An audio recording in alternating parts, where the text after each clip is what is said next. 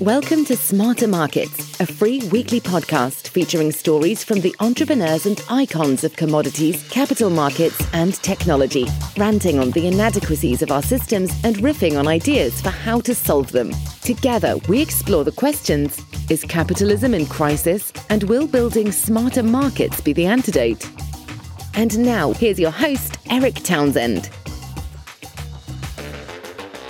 Welcome to the 5th episode of Smarter Markets, a weekly podcast that explores how financial markets could be redesigned and improved to better serve market participants and society as a whole.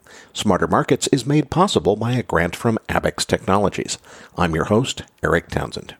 Our first 4 episodes taught me that this market is ready for change. It's crystal clear now that the industry is ready for the tokenization of financial assets, which Robert Friedland, Maryam Ayati, and Jeff Currie spoke about in prior episodes. And the benefits will be enormous. But we've already received some feedback from listeners asking what the big deal is. Some of you have observed that financial markets have already been computerized for decades. One listener tweeted that they've had electronic warehouse receipts in the cotton market for 20 plus years and questioned why putting them on a distributed ledger is such a big deal. It's clear that we need to do a better job of distinguishing between the computerized accounting systems, which we've had for decades, and true digital bearer instruments, or tokenized assets, which are a much more recent invention that really is a game changer. So I set out to find a guest who could really speak to that distinction in detail, but I didn't want a technology guy who might confuse the audience with techno-speak. I wanted somebody who understands the tech, but speaks the language of finance, who could communicate these ideas clearly to our audience. Charlie Magara is Chief Strategy Officer for Blockchain.com, the largest self-custodied crypto wallet provider globally. Previously, he was a Goldman Sachs partner and former head of metals trading for Goldman, so his native language is definitely finance. In this interview, Charlie explains tokenization in terms that finance professionals can relate to, and then goes on to explain what this change will mean both to financial markets and to the people who work in them. My interview with Charlie Magara is coming up next. And now, with this week's special guest, here's your host, Eric Townsend. Charlie, thanks for joining us on Smarter Markets. It's great to have you on the show. I want to start with something that I know has been confusing some of our listeners, because you get Robert Friedland talking about this vision of using blockchains to change things, or you get Maryam Ayati talking about a vision of a fully tokenized commodity supply chain, or you get Jeff Currie talking about how he thinks the single best use of blockchain that he's ever heard of is tokenizing warehouse receipts for commodity futures delivery. And I think what's happening is a lot of listeners with a financial background are saying, you guys are talking about this, digital financial system of the future. What the heck are you talking about? The financial system has been digital for like 30 years. It's been computerized for a long time. Now, there's a nuance in there, you and I know, Charlie, which is, well, wait a minute, it hasn't been based on secure digital bearer instruments in a tokenized model. But I know the mistake that I've been making, because I have a technology background, is to go down that technology terminology path that just confuses everybody. You understand this technology. In fact, as the Chief Strategy Officer for Blockchain.com, you're an expert in it, an industry-leading expert. But your background is finance, and your native language is finance. So please explain to our audience in financial terms, how is this digital financial system of the future that you and I and Maryam and Robert and Jeff envision any different from the digital financial system that's existed for 20 or 30 years? Well, Eric, it's great to be here, and it's a pretty exciting prospect to think about how the market structure could evolve. But to answer it in a single sentence, it's different because we can build a system based on assets rather than a system built on institutions. In other words, with secure digital bearer instruments, we can actually move a representation of the asset itself around instead of just the future obligation of some other counterparty to perform. And if it can be represented digitally, then it can be traded. So what I would envisage as the system and its evolution is basically the commodification of everything on a digital rail. The unleashing of the market price mechanism and price discovery at ever finer levels of detail, and markets being spun up in all kinds of things. So as Mariam was alluding to in the earlier podcast, the whole supply chain can be unbundled and observed and traded with a pricing mechanism. You'll have on-demand procurement much faster because the settlement mechanisms are instantaneous on-chain or near instantaneous on-chain. The markets will be more transparent and more accessible, and there'll be greater informational parity because all the data will live up there, which means that the informational asymmetries that arise when people trade will be less. And then on top of that, there'll be automated collateral management instantiated by the technology in the chain, but basically it amounts to moving assets around in real time to service the financial obligations related to them, rather than relying on a trusted third party or a trusted institution to do it. In other words, you'll be able to move assets around the system much faster. The result of that will be lower systemic risk because there's just less intermediation, less institutional boxes that sit in between buyers and sellers and the consummation of trades. Asset-based financing will be easier. So the cost of capital will be based more around asset-based lending, recourse to asset pools, where the enforcement mechanism is all done on chain, and so it's not really in doubt. So the enforcement of contracts will be just much faster. So collateral, you'll be able to rely on collateral much more transparently and much more easily. And there'll be more transparent pricing and price discovery in all kinds of things. So I could see markets evolving, in the commodity sphere, for example, not just in a single price of a copper contract, but in the pricing of every freight netback to every port, all traded in real time. In short, what we're witnessing using these technological rails is the dawning of a system that's based on near instantaneous asset pass-through. And the result will be a richer trading environment with much more tradables, mostly automated by software and traded by machines.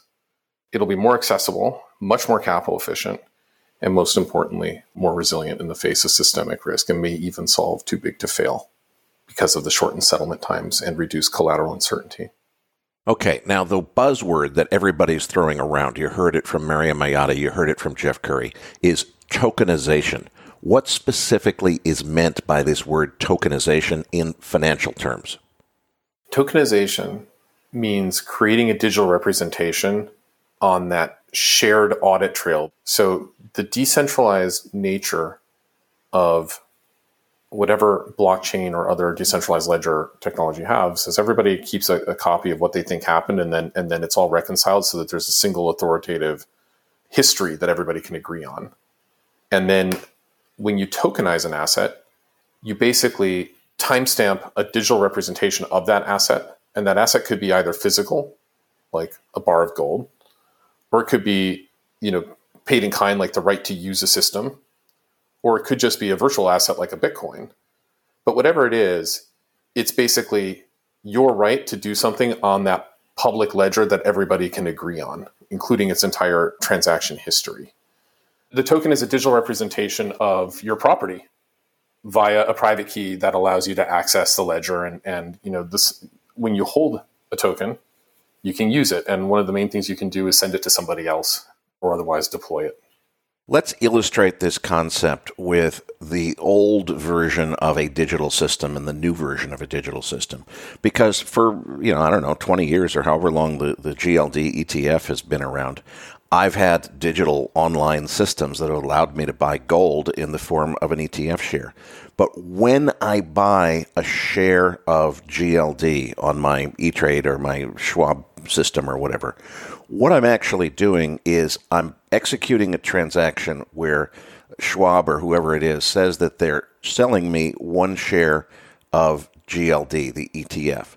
And whether or not they have it to sell to me is hopefully something that they're being honest about, but there's no way for me to verify that behind the scenes. Now, once I get that share of GLD, it's a security interest, an equity interest in a fund, which in turn owns a bunch of gold that's in vaults, but the fund itself doesn't have any vaults. They subcontract that out to a number of storage providers like JP Morgan. And that means that there's a contractual relationship where JP Morgan is holding a bunch of gold for GLD. And if I take it to the next level, there may be sub-custodians that are working for JP Morgan who are storing that gold in various different vaults. And eventually, through about 12 different levels of contracts and obligations and legal exposures, I have effective ownership of a piece of gold. But I don't own it directly. I own a security interest in an entity that owns it and has it custodied by some other entity. Now, in this new architecture that we're talking about, there is actually a product called DGLD, where when I buy gold online, I'm literally buying a token which represents ownership interest in a specific piece of gold someplace. And I own it right then at that instant. There's no counterparties involved. There's no equity interests in funds. There's none of that stuff. It's that token entitles me to the legal ownership of a specific piece of gold that exists in a specific place. And how is that possible? What are the ramifications and consequences of that?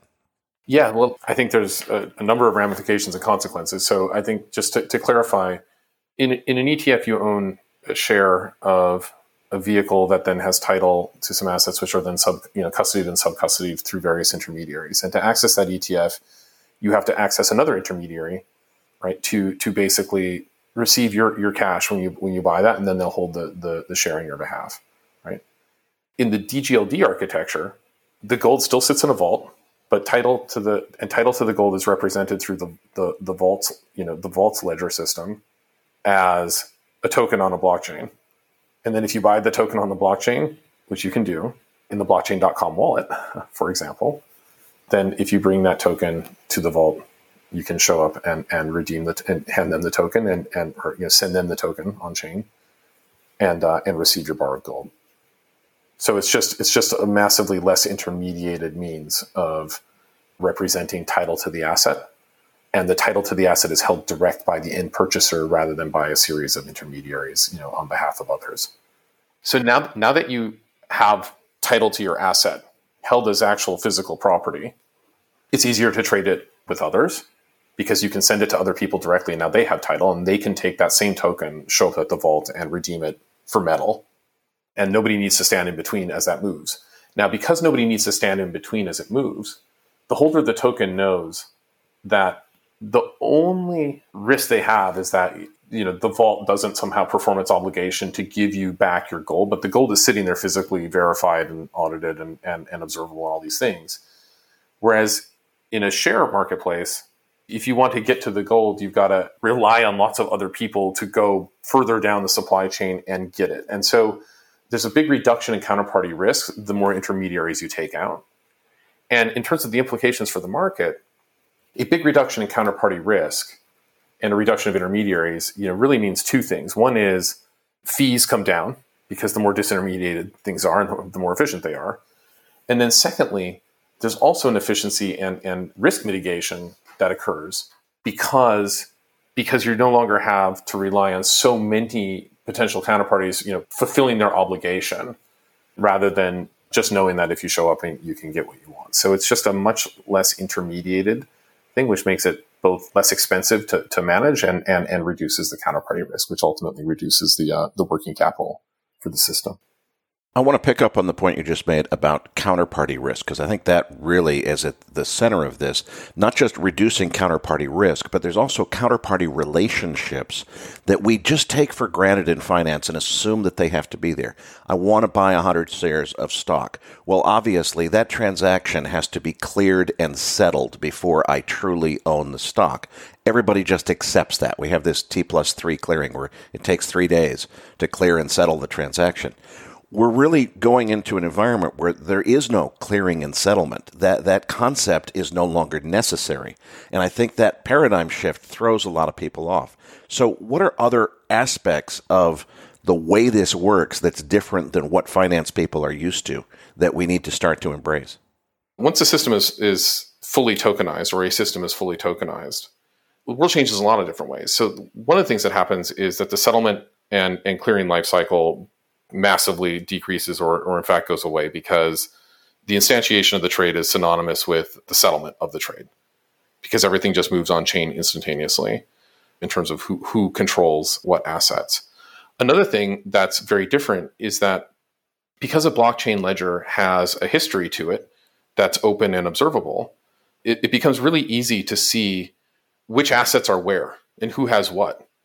So things like a real-time commitment of traders report, for example, could be done. And an understanding of basically what is where and the provenance of how it got there, which could include things like understanding the cost basis prevailing in the market every time an asset moved. So you could have a sense of how much unrealized P&L is the whole market sitting on in any given market. So there's a whole pile of data and analytics that become powered when you know who got what when, which is super interesting as a trader and risk manager. On top of that, because private keys enable self-custody, because let us not forget, once you hold your cryptographic private key, you have the ability to move your asset. You and only you have the ability to move your asset around on the chain.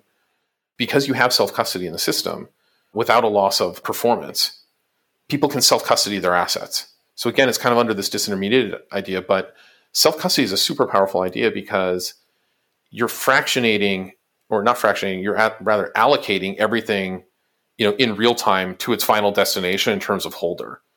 And that reduces the risk of having your assets or eliminates the risk of having your assets commingled with other people's assets, and also makes the transparency totally available for all to see around, how you got what you got. So it's a pretty big shift.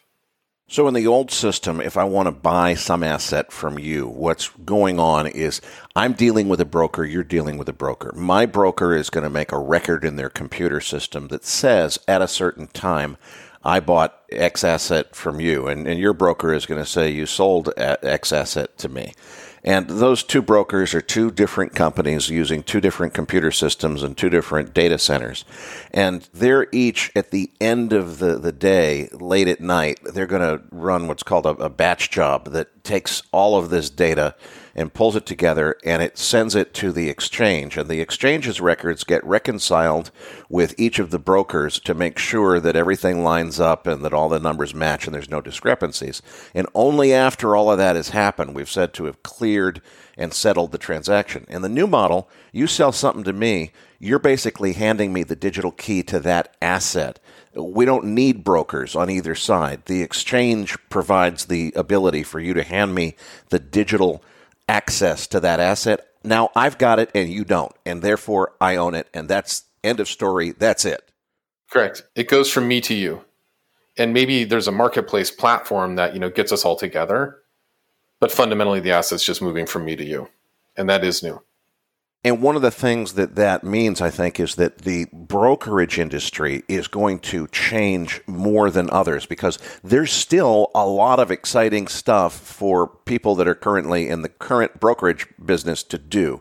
We need to make introductions of assets from one party to the next and so forth. There's still something to do, but it's fundamentally different because the old, what they used to do, which was to facilitate the closure of that transaction, that's going to be instantaneous and automatic, and it's done.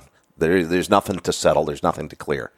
What else does that mean in terms of consequences to people in the industry? Because one of the things I think about is if you make the world better, that's great, but also it affects certain people. I know, and you know, that in this not perfect world that we live in, a lot of parts of the finance industry involve assets being double pledged as collateral when they shouldn't be. And the people that are lending against them in some cases are looking the other way. They know perfectly well what's going on, but they've got plausible deniability. They want to make the money on the loan. All of a sudden, we're handing them an improvement to the system, which makes things really clear, but it means you can't cheat anymore. Kind of changes the game. Well, there's a lot to unpack in that question.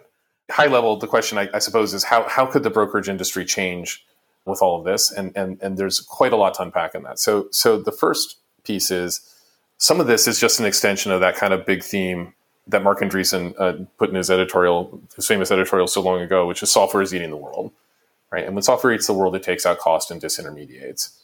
And so things that, from the back office perspective, in terms of just settling trades, making stuff move around, peer-to-peer architectures will just reduce a big expense load in the piping. And it won't just be for, cryptocurrencies, but also for tokens representing all kinds of financial assets, right? And more automation will just reduce the overall overhead of the thing. And that's a pretty standard kind of software cost play discussion. That's important. The second thing is that some of the front office functions that a broker provides, like aggregating buyers and sellers, aggregating and distributing stuff, and then taking risk, those functions will continue to exist, but they may begin to exist in ways that are, more automated, even more than they are now. In particular, with the transparency provided by the on-chain, mutually agreed upon system-wide audit trail of where everything is and how it got there. Anybody who's in the business of selling access to clients, or in the business of, keeping the system less transparent, is going to have a problem. So if your business is basically knowing where all the bodies are buried in terms of any given positional thing, that's probably not a business that's going to last that long. Now, on top of that, right, as you rightly point out, with this increase in transparency, it'll be harder to get up to funny business in terms of things like misreporting asset or collateral pledges or really any kind of thing, because as more and more stuff moves on chain in transparent, traceable way, not just on a spot right now basis, but also in terms of its history, it'll be easier and easier to replicate and validate and verify that everything makes sense in terms of where are assets, who holds them, who are they pledged to, et cetera. So I think now some of the functions that the brokers perform will always need to exist, like taking risk, providing liquidity. So even though there's a peer-to-peer settlement mechanism, somebody's going to have to sit there and make a price. It may be automated with software. There's a bunch of promising kind of automated market making type and automated liquidity provision stuff happening in the DeFi space right now. But somebody's going to have to take risks. So, the risk doesn't go away. It just gets moved around faster and more efficiently and more transparent. And also with all this transparency of information in terms of where assets and collateral sit, who owns what, how it got there, those things will also make people who are in the business of selling advice based on proprietary data or maybe less attractive, because people have enough data to make their own determinations. So for example, credit rating agencies or ESG governance rating agencies, which is kind of something that people keep talking about in terms of the market structure, or as potential businesses that may be interesting in the future. These businesses that sell basically validation for a living probably won't be the best businesses in the context of people being able to see the validation for themselves. So to make that a concrete example, on one of your previous podcasts on Smarter Markets, you were talking about green copper and having a traceable provenance of the inputs that were used to produce the green copper and their ESG credentials. You won't need an outside rating agency to provide that if you can just see all the information yourself and aggregate it. And there will be, I suspect, best practices that evolve to parse this information that is available on chain and just provide it to people. Charlie, I think there's also an aspect of this that has to do with making things possible because of instant settlement and clearing that you couldn't have done before. And let's take an example like the way airlines hedge their fuel exposure. When they sell tickets, they buy jet fuel futures so that they'll be able, at the current prices, to deliver on the tickets that they've sold. Well, that's, first of all, a very manual process. It's not particularly scientific in how they do it. And once they've got that futures exposure, what they really have is a contract with a broker someplace that gives them exposure to the price market, but they don't really ever stand for physical delivery of that jet fuel. It wouldn't be practical to settle that hedge that way. Instead, they're buying the jet fuel on the spot market through the distribution channels that are available to them, and it's a financial hedge that hopefully approximates offsetting the exposures that they're taking in other parts of the market. If you get to a situation where warehouse receipts and so forth have been tokenized, you can get to, on the futures market, I go and I literally buy and stand for delivery of Jet A tokens, which I can then electronically transmit to my partner if I'm the airline and I'm employing a fixed base operator that's going to pump fuel into my airplanes for me. Now, I can send them the tokens, which are redeemable with the people that they deal with to get the physical fuel delivered to the airport. And we can have online systems that manage ownership of something like jet fuel that's going into planes through a very sophisticated machine learning AI kind of system that buys and sells at all the right times. But it's actually facilitating getting the fuel into the plane. Now, is that a good idea? Or are we better off to just let the physical delivery of jet fuel work the way it used to and just have systems that do financial hedges the way we've done them in the past? Well, that's a fascinating question. And let me try to break that up into or rephrase the question, which is if you can represent everything in some bundle of activity that a business is doing, should it be all, kind of, granularized and priced in real time, kind of on demand? And I think one of the things that's super cool about these technologies is that it's very easy to spin up a new market in something, tokenize it, people trade it on the same rail as everything else. And so really, I think that a different way to ask the same question you're asking is, if you unleash the price discovery mechanism at ever more finely granulated levels, is that a good idea in terms of managing activity, managing supply chains? I would give it an emphatic yes. Generally speaking, if you think about why companies are the size they are and why they do the businesses that they do, it's kind of economic theory 101 that the scope of the firm is a function of informational asymmetries and transaction costs. And as you reduce those informational asymmetries and reduce those transaction costs, it should allow business activities to be, smaller in scope. So you could just have a business that just provides, I guess, or a market that just trades the jet fuel and everybody knows that it's redeemable in kind and spot. And then everybody can optimize, more and more at the clearing price. So the system should be able to move its resources around more and more efficiently all the time.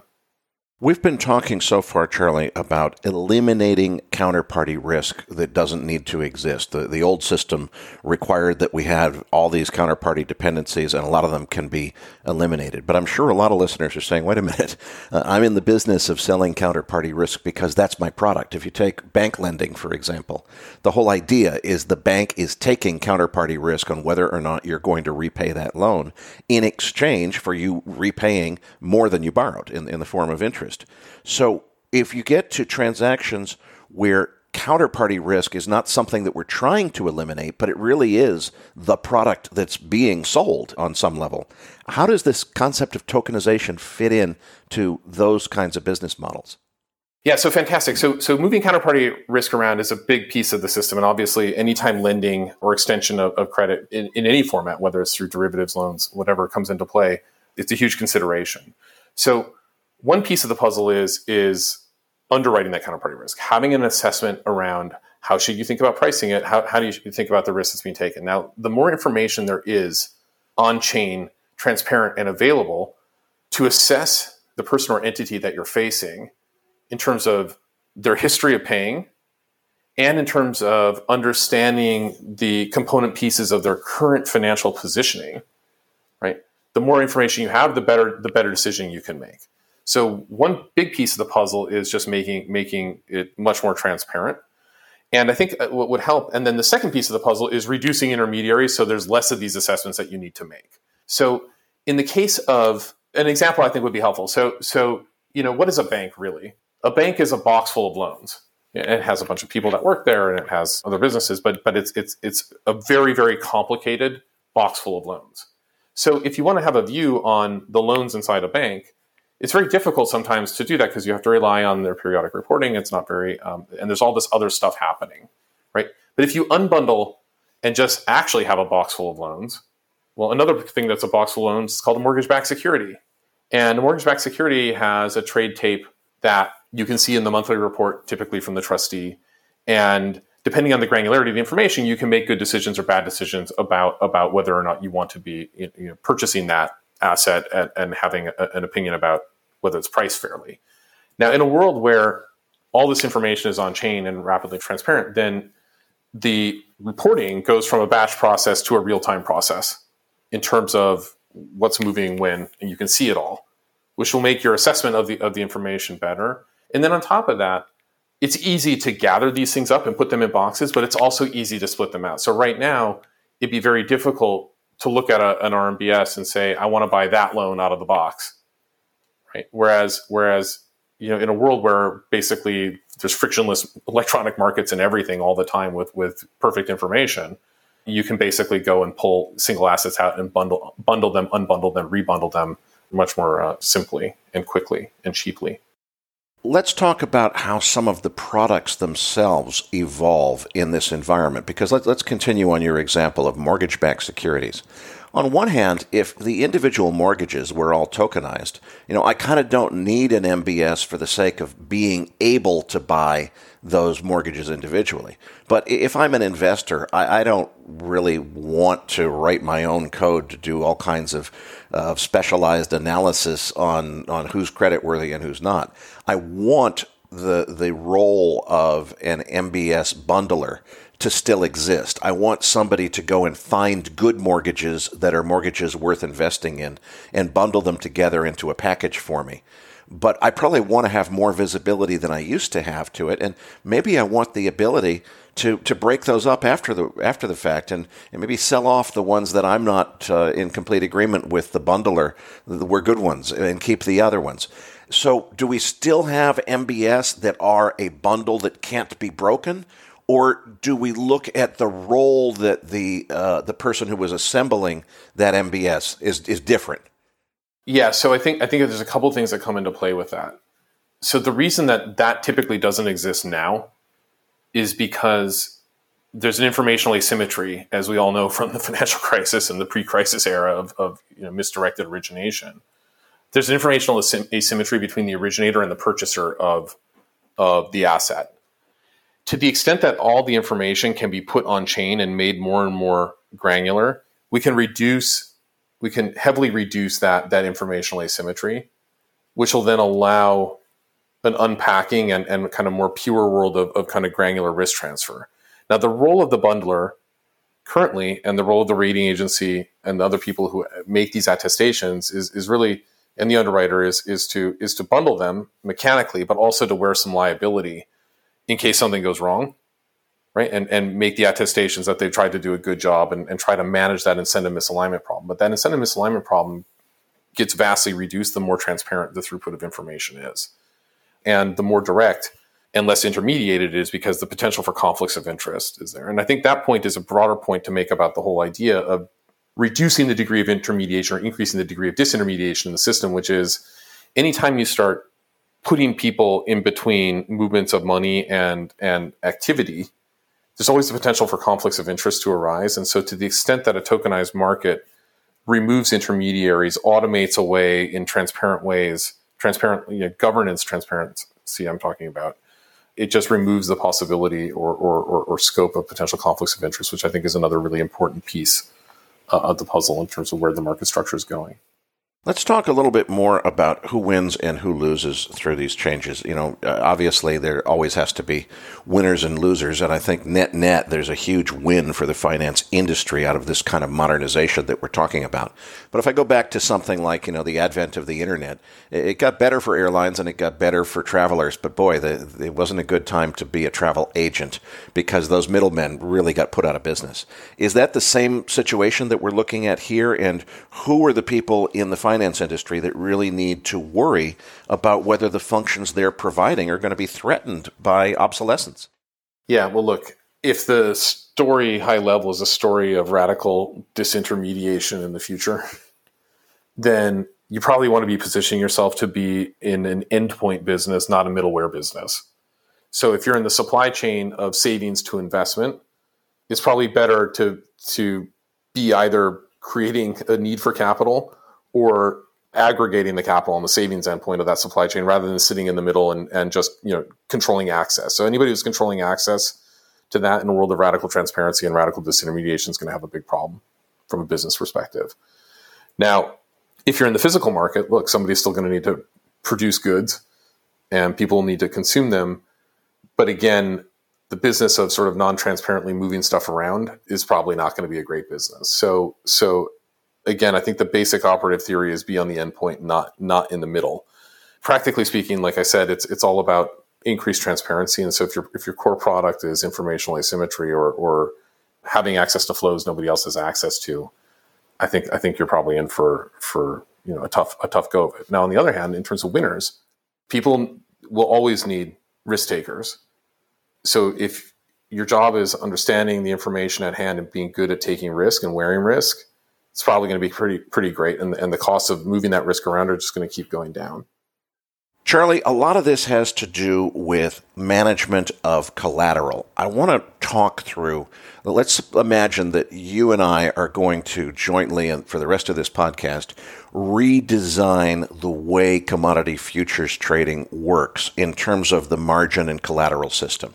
So in the current system, if I want to trade futures, I've got to put some money up called margin or performance bond, which is basically the buffer that if I lose money on my positions, I've covered it somehow. I'm not going to put the brokers completely out of business if I split town and head for South America. If I start to run low, if I become under-margined during the course of the trading day, the exchange doesn't even know what the equity in my account is. They have no visibility to that because the exchange doesn't manage anybody's account. Only the futures commission merchants or brokers know what's in my account. And they all have their own computer systems. Some of them are not all of that sophisticated, that will keep up with whether I'm making or losing money. And if I start to lose a lot of money on a given day, they bring up a little report that comes to somebody's attention, and a human being has to get on the phone and call me, a margin call. And if they can get a hold of me, they say, look, you've got some positions that you're losing a lot of money on. You're going to be under your margin requirement by the end of the day. You have to either wire money into your account before close of business today, or you need to close some positions. And if they can't get a hold of me or they can't do that, different brokers handle it differently. But you have a completely manual system. It has some automation that's supporting it. They don't have to sit around and look at everybody's account all day. They've got computers to help them notice when problems arise. But Charlie, there's something that not only can happen, but does happen with alarming frequency, which is somebody in the futures market has positions move against them so quickly that their account goes to negative equity, where they actually have to, even after closing all their positions, they have to pay money to the brokerage just to get back to zero. And that could be money that they don't have. And that ultimately puts not only the broker at risk, but it puts the other clients of that broker at risk. Because the next backstop, if the broker can't handle the loss, is it gets shared by the other clients of that broker. That's something they don't tell you in the Series 3 exam. And I think a lot of even professional traders don't realize that risk exists. I imagine a completely different system in the future, where if we have tokenization, not just of the assets that we're trading, but also of the collateral that we're posting to trade against, all of a sudden that whole manual process can be completely automated. So that what happens is I can set a set of rules to say, look, when this happens, if we get to a situation where my positions are underwater, either I want you to immediately liquidate them, in which case the computer could do it automatically without any human intervention, or I could say I want you to, up to a certain limit, I want you to transfer assets from other accounts that I've provided connections to, and I want to increase my collateral automatically so that my positions are not liquidated. Ideally, if I were designing this system as a software architect, I would say as soon as the account gets into any kind of margin deficiency, I want the exchange or the broker to activate a piece of Python code or Java code that could be a default piece of software that's provided by the exchange that performs a standard function, Or it could be something that the customer has developed themselves that imposes their own business rules that says, okay, if this happens, we're going to cut down 10% of our positions, but we're also going to transfer money, not a wire transfer that takes till the end of the day to complete, but instantaneously we're going to transfer assets by selling T-bills in some other account and transfer more money in to cover this performance bond. I'd love to write my own code to control what happens in a margin deficiency situation in my account. And I know as a software architect, there's no reason that can't be designed if we have tokenization of not just the assets being traded, but also the collateral system that supports it. That's a vision that I haven't heard anybody else talking about.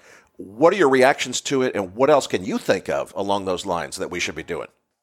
Absolutely. And I think some of what you said actually does exist now in the digital asset markets globally in crypto. So one of the things you mentioned was basically reducing the settlement lag or the timing lag between the account dipping into reduced equity and a liquidation and the whole kind of manual process of margin calling.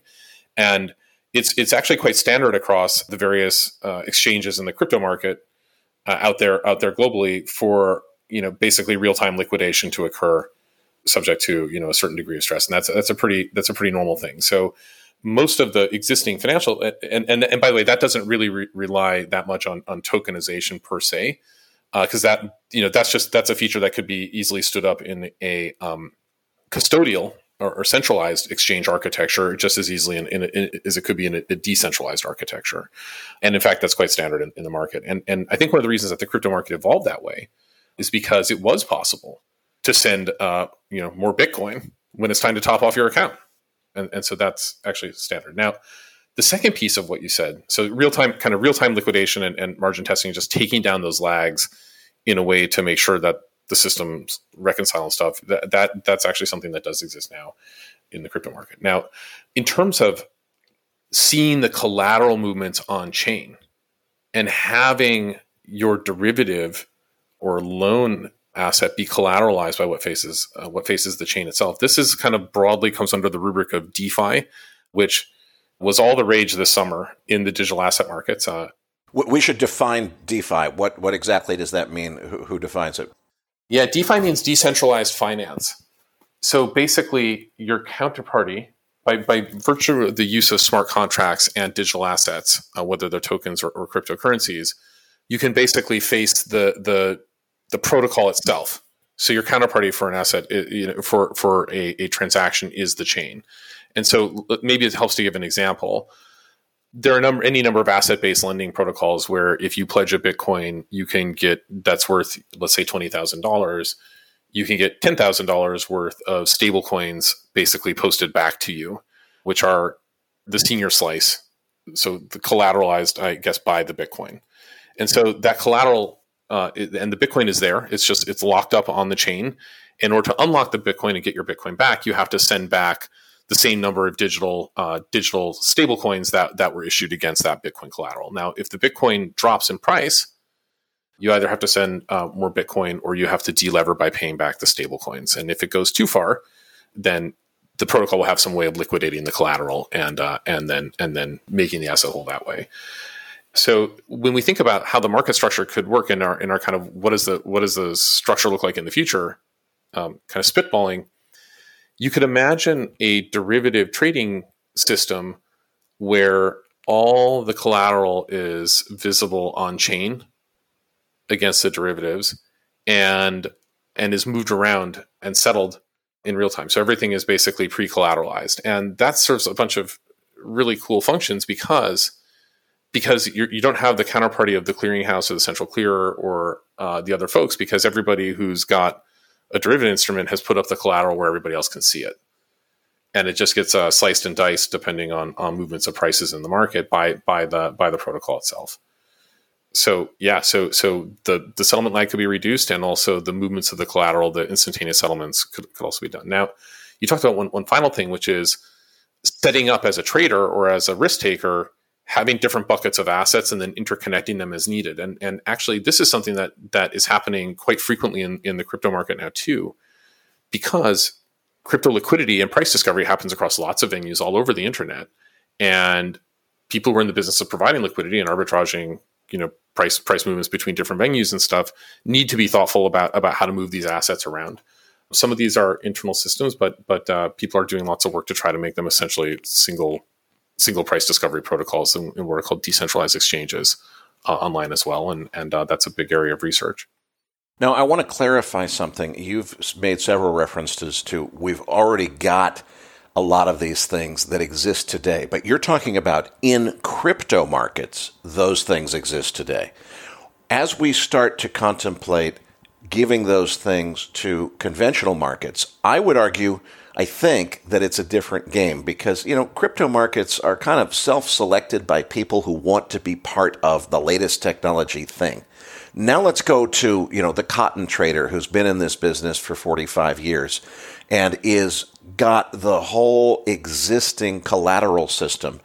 Maybe this individual's real expertise is not so much, financial collateral. It's really they're a cotton trader. They understand about crops and what happens when, there's a flood and it changes the expectations around price. And that's where their head is spending most of its time. As we think about completely re-architecting the entire collateral system that they've been used to for 40 years. Do you think that's welcome news because it's modernizing something and making it much better and eliminating counterparty risks that don't need to be there and therefore everybody's going to love it? Or do you think that this is something that will meet resistance of, wait a minute, why are you changing everything that I know about how the market works? Why is this necessary? I used to think it was the latter. I thought the market wasn't ready. After the first few podcasts, maybe I'm just talking to visionary people. I don't know. But it seems like this market's a lot more ready for change than I was expecting. I think that, there's a kind of old adage in tech, which is something's got to be 10x better, 10x cheaper, 10x faster to induce switching, right? Look, people don't like change. Behavior patterns get burned in. So there's got to be a clear value proposition to doing all of this to get some kind of movement in over from existing architectures to these new architectures. So there's got to be a real commercial proposition. So if somebody shows up and says, "I've got some great enterprise blockchain, solution, please port it over," whoever the decision maker is around whatever business, if it's an exchange or a bank or setting something new up, for people to adopt it, it's got to have a clear value proposition. And what I think, at least in the context of the big financial institutions, which is a world I know and love, there is a very strong cost argument for implementing some of these architectures, because if you have on-chain collateral transparency and on-chain collateral management, there's likely to be fairly large cost savings, both in terms of just processing and back office overhead and just moving stuff around and reconciliation and trade breaks and fails and just all this stuff that creates operational risk and therefore capital requirements and just creates operational cost, meaningful operational cost just to run. And so there's just a kind of a clear cost there. And then also with the reduction in the counterparty risk by having the collateral transparency, real-time settlements, movements and stuff, the working capital that gets consumed by the system should just go down. And the amount of economic risk capital that has to be held against counterparty failures should also go down. It's just, it's too soon to really know. But I suspect that all the financial institutions in the world are really thinking this problem through well and properly to find those cost efficiencies where basically reduction, increased transparency and reduction of counterparty risk can and instantaneous settlement can just take capital requirements out of the system, right? Because there's a lot of dead capital sitting inside of big financial institutions, and it would be good to find ways to pull it out prudently. Now, I think there will be a big regulatory piece to this too, because it'll take time to familiarize everybody with the advantages of these architectures. And there's some new risks too, because cybersecurity is always a huge concern for every financial institution, but doubly so on public protocols where there's risk that things don't work, and so there's work to do too. But I think the potential capital efficiencies in the system should be a strong enough induction to induce switching. Charlie, last question. You grew up as a finance guy, not a technology guy. You've already made a certain transition to really learn about all of this digital bearer asset tokenization stuff. I'm going to imagine that we have a lot of finance people in the audience who are saying, okay, you guys finally convinced me I got to take this stuff seriously and learn all about this tokenization thing and what it's really going to mean to me, because eventually the part of the market that I'm in is going to get redesigned around tokenized digital assets and so forth. If you're that person, what's your learning path? Is there a book they need to read? What do they do to kind of come up to speed and get a sense of what's coming? Not around digital currency, but around the tokenization of financial assets in financial markets. Oh, wow. In terms of just a resource list, I would just read as much as you can about DeFi on the internet. Everything starts with a simple Google search these days. Quite centralized. Rather than decentralized, I suppose. But yeah, I would start out with DeFi, and just a couple of Google searches, and read up on kind of the whole notion of basically decentralized marketplaces and the on-chain collateral movement. And then I would experiment a little bit. I would get in there and trade a bit of Ethereum, and read up on Ethereum and kind of the roadmap for Ethereum. There's some technical jargon in there around ETH 2.0 and proof of work versus proof of stake, but as you start to read up on blockchains and digital asset technologies, there's a lot there. And then the other thing I would do is I'd encourage you to have a look at the DGLD protocol, which is at dgld.ch on the internet. And you can have a good understanding just of like basically the mechanics of how that works, and something that's very tangible, which is gold bars sitting in Switzerland. Now, at blockchain.com, we've done a joint venture with our partners at MKS PAMP, which is a highly respected precious refinery in Switzerland that many of us know and love, and CoinShares, which is one of the leading crypto asset managers in London. And we put basically a wrapped version of the DGLD token into the blockchain wallet, so you can basically hold tokenized gold sitting in a vault in Switzerland anywhere that you have a blockchain.com wallet. So maybe an easiest thing to do is to just start with a little poke around on that. And something that we haven't discussed in this interview, but I think is very important, is the concept of smart contracts. Give us just the quick overview of what is a smart contract, and more importantly, why should you care as a finance guy? Yeah, so a smart contract is a piece of software that runs on a decentralized protocol. And what it does is it moves digital assets around or otherwise modifies them subject to some conditions. So for example, it might say, this Bitcoin is sitting here. If the price of it goes down, sell it, right?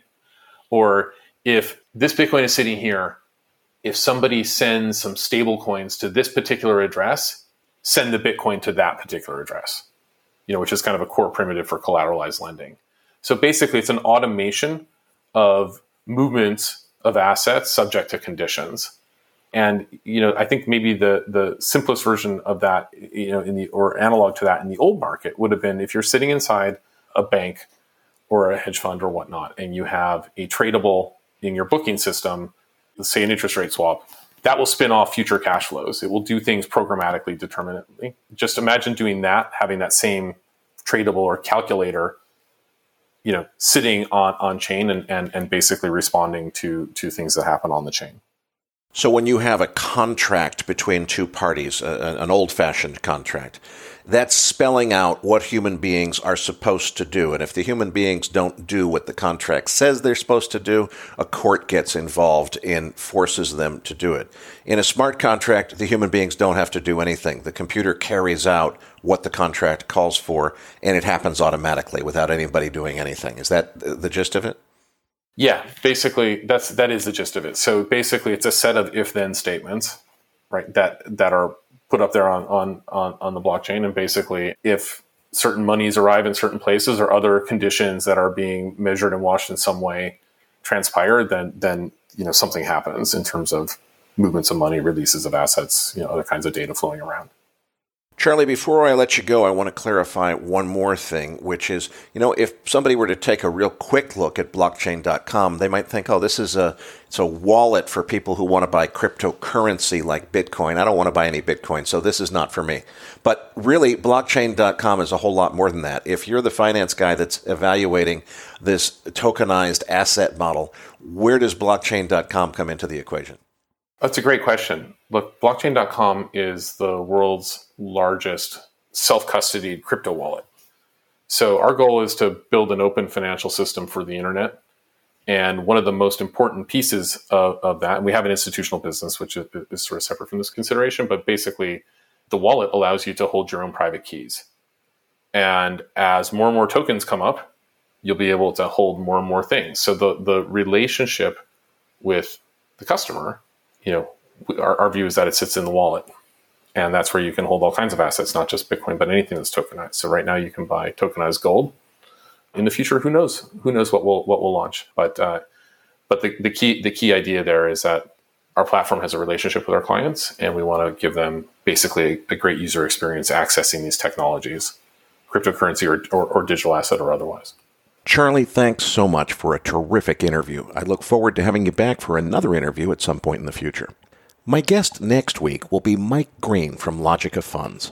Many of you already know Mike has done some fantastic work on analyzing the systemic risk posed by crowding out of active management by passive managers. So believe me, you're going to want to hear what Mike has to say on how markets could be improved and made smarter. Listeners, please help us get the word out about smarter markets. It's not every day you come across a podcast with guests on the caliber of Jeff Curry, Miriam Ayadi, Robert Friedland, Tom McMahon, and, of course, Charlie McGarrah. And we have a veritable who's who of industry legends lined up for interviews in coming weeks. Your ratings and reviews on Apple Podcasts and other podcast platforms mean the world to us, as does your help spreading the word about smarter markets via word of mouth. For the Macro Voices Podcast Network, I'm Eric Townsend. See you again next week for another installment of Smarter Markets.